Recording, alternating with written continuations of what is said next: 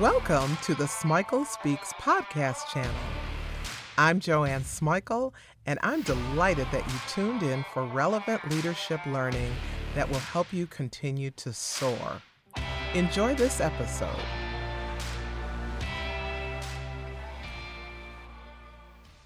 What would happen if you behaved like you were authorized in every sphere of your life? What would happen? I heard a sermon by Reverend Virgil Hammett, and he talked about being authorized to accomplish, to serve, and to do good work in the world. And it made me think about my own life. What if I behaved like I was authorized to do the things I want to do but have delayed because of fear, hesitance, procrastination? What would change if I felt like I were authorized? What would change in all of our lives if we behaved with the assurance that we're authorized to do more, to be more, to see more? I want to think about what it means to be authorized. The dictionary says it means having official permission or approval. It's an endorsement. It means that we're sanctioned by authority. It means we're empowered, enabled, and entitled to act. And that authority is us. The authority is not external. It is internal. The official permission or approval comes from us. It comes from inside of us. So my question is, what would be different in your life if you authorized yourself instead of waiting for external validation or external motivation or external approval? I'm working with a leader who has a lot of uncertainty about her performance. Now, please know she's capable, she's competent, and she's well prepared. So the problem isn't that she's not ready. The problem is that she doesn't take initiative. She waits for the VP of her department to tell her what to do next. We're at a point now where things may come to a head because the perception is that she lacks initiative and confidence. But the sad part about it is she's got great ideas, and those ideas would make a positive difference in her part of the enterprise. In our work together, what we're working on is trying to figure out why she's waiting for the go-ahead. Well, so far, we've discovered she's afraid to fail. And you know that's not uncommon. But by trying not to fail, you've already failed because you haven't done anything. As I'm working with this woman, I'm asking her to identify all of her successes and what it took to accomplish those things. When she started the assignment, she was really uncomfortable with it. She said it made her feel like she was bragging or boastful. But as she persisted and continued to work on it for a few weeks, she found herself filled with some pride for all that she's done and is doing. And that's the mindset shift that's required for us to be authorized in our own lives. You know, we're better prepared to self-authorize when we can look back at our track record and see a long list of accomplishments. Many of them are things we forgot or we took for granted or we overlooked. Now, I'm not saying that we're not going to see some losses in the past. I'm saying that they will be far outweighed by the wins. I'm going to tell you something about myself for a minute and my own very recent failure to authorize. I love the outreach ministry at my church. I mean, I love serving in this ministry. I love the leadership and I love the service that we perform for all of God's children. The women who lead the ministry are both in their late 70s and they're looking for their successors. One morning they asked me if I would be the next leader. And my immediate response was no. Actually, it was heck no. And the reasons that I gave are that I'm not retired, I still work full time, I have a lot of responsibilities, and I do other volunteer service. Now I'm going to tell you the truth. The truth is that I'm not sure I can live up to Dot and Mary. They took a rundown trailer and made it one of the best food pantries in our county. They used to serve, 30 people a month, and now we're at over 320. Yeah. They eat, they sleep, they drink, service, they drink, feeding people, loving people. It's their lives. So when I started thinking about the real reason is I just don't know that I could do as stellar a job with the ministry that Dot and Mary do. They're my role models for Christian service. They don't need accolades, they just work to feed and clothe God's people. As I kept explaining why I can't do it, it became more and more clear to me that I really can, but I don't want to let them down. I don't want to be the jerk that didn't build on their solid foundation.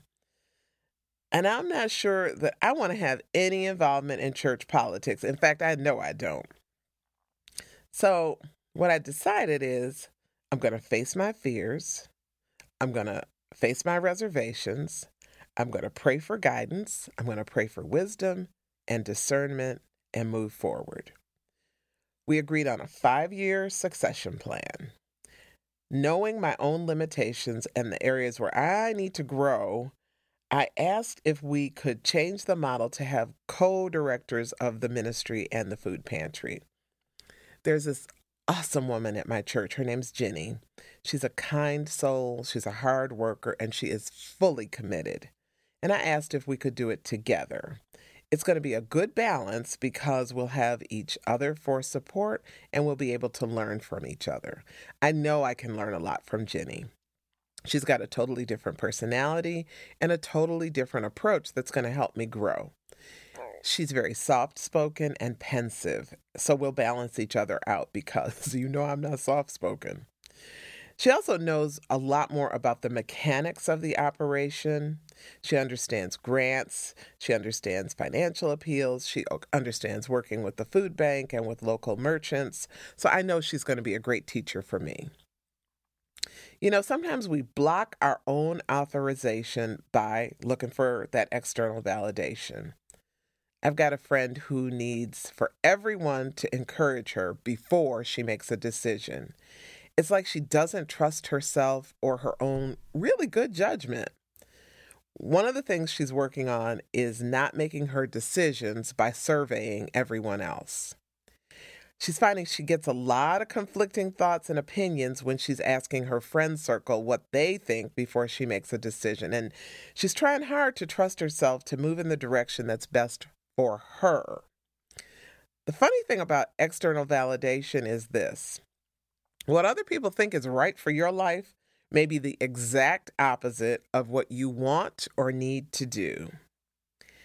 It's so important to be in touch with your core values, to have a very small number of trusted advisors, and then make the decision based on what you know or believe is best for you. That's how we behave when we're authorized. We trust our instincts, we trust our thoughts. Thinking more about authorization, when we do it for ourselves, we're acting for our personal benefit and often for the benefit of others. Think about this. Let's say you take an unpopular stand at work because you know there are negative ramifications of a decision. This happened to Allie. She's a physician client.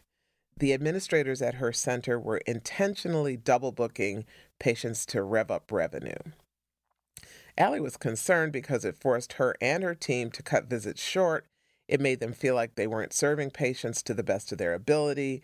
They were running late on seeing patients. Patients were getting frustrated, and they were exhausted. Doctors, nurses, everybody was grumbling about it. So she got tired of the grumbling and scheduled a meeting with the senior leadership. She came prepared with information on patient wait times, staff turnover, errors in treatment notes, and just a lot of other stuff that was really germane to the issue. She explained that she, in good conscience, would not continue to work like that. She made a strong case for how the mission of the organization and the core values that were touted about compassionate care, high levels of service, love for the patients, love for everybody else. She explained how this double booking practice was contradictory to the mission.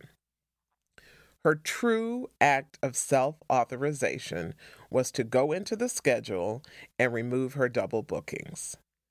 Now, I will tell you, the leadership was stunned at her moxie, but they no longer required her to be double booked, and they rescinded that practice. None of that would have happened if Allie hadn't authorized herself to make change. She acknowledged the fact that it was a risk, but she knew it was a risk worth taking. Comfort with calculated risks is certainly an element in the ability to self-authorize. We got to believe that the view is worth the climb, and then we got to head up to the peak. Sometimes we have to self-authorize for self-care. I'm naturally frugal. Some people say I'm cheap. So getting my mani and pedi is something that I have to really give myself permission to do. In fact, I'm going to do it today. I have to have a mental conversation about how it makes me feel better and look better. I talk to myself about how it's an investment in my brand. That self-talk liberates me for self-authorization to spend money on those kinds of indulgences. Thinking about self-care and self-authorization, I have been working with a really busy executive, and she told me that part of her self-authorization is at home. She decided to create a shared calendar with her husband, and that calendar included him in taking responsibility for meals and kid care. This was a new concept for both of them. She was a little leery when she came up with the idea. She didn't know how he'd respond. Eventually, they became able to collaborate on creating the calendar. And she no longer apologized for going to the gym or going out with friends. She made the mental shift to understanding that this personal time wasn't a gift from her husband. It was a gift from herself for herself. You know, there are lots of ways to self-authorize and lots of areas in our lives where we can do it. But fundamental is the belief that we're powerful agents in our lives and in our world. Before I wrap up, I want to go a little deeper on agency. It's a term that's used a lot, and I don't know that we explore it deeply enough to really understand it.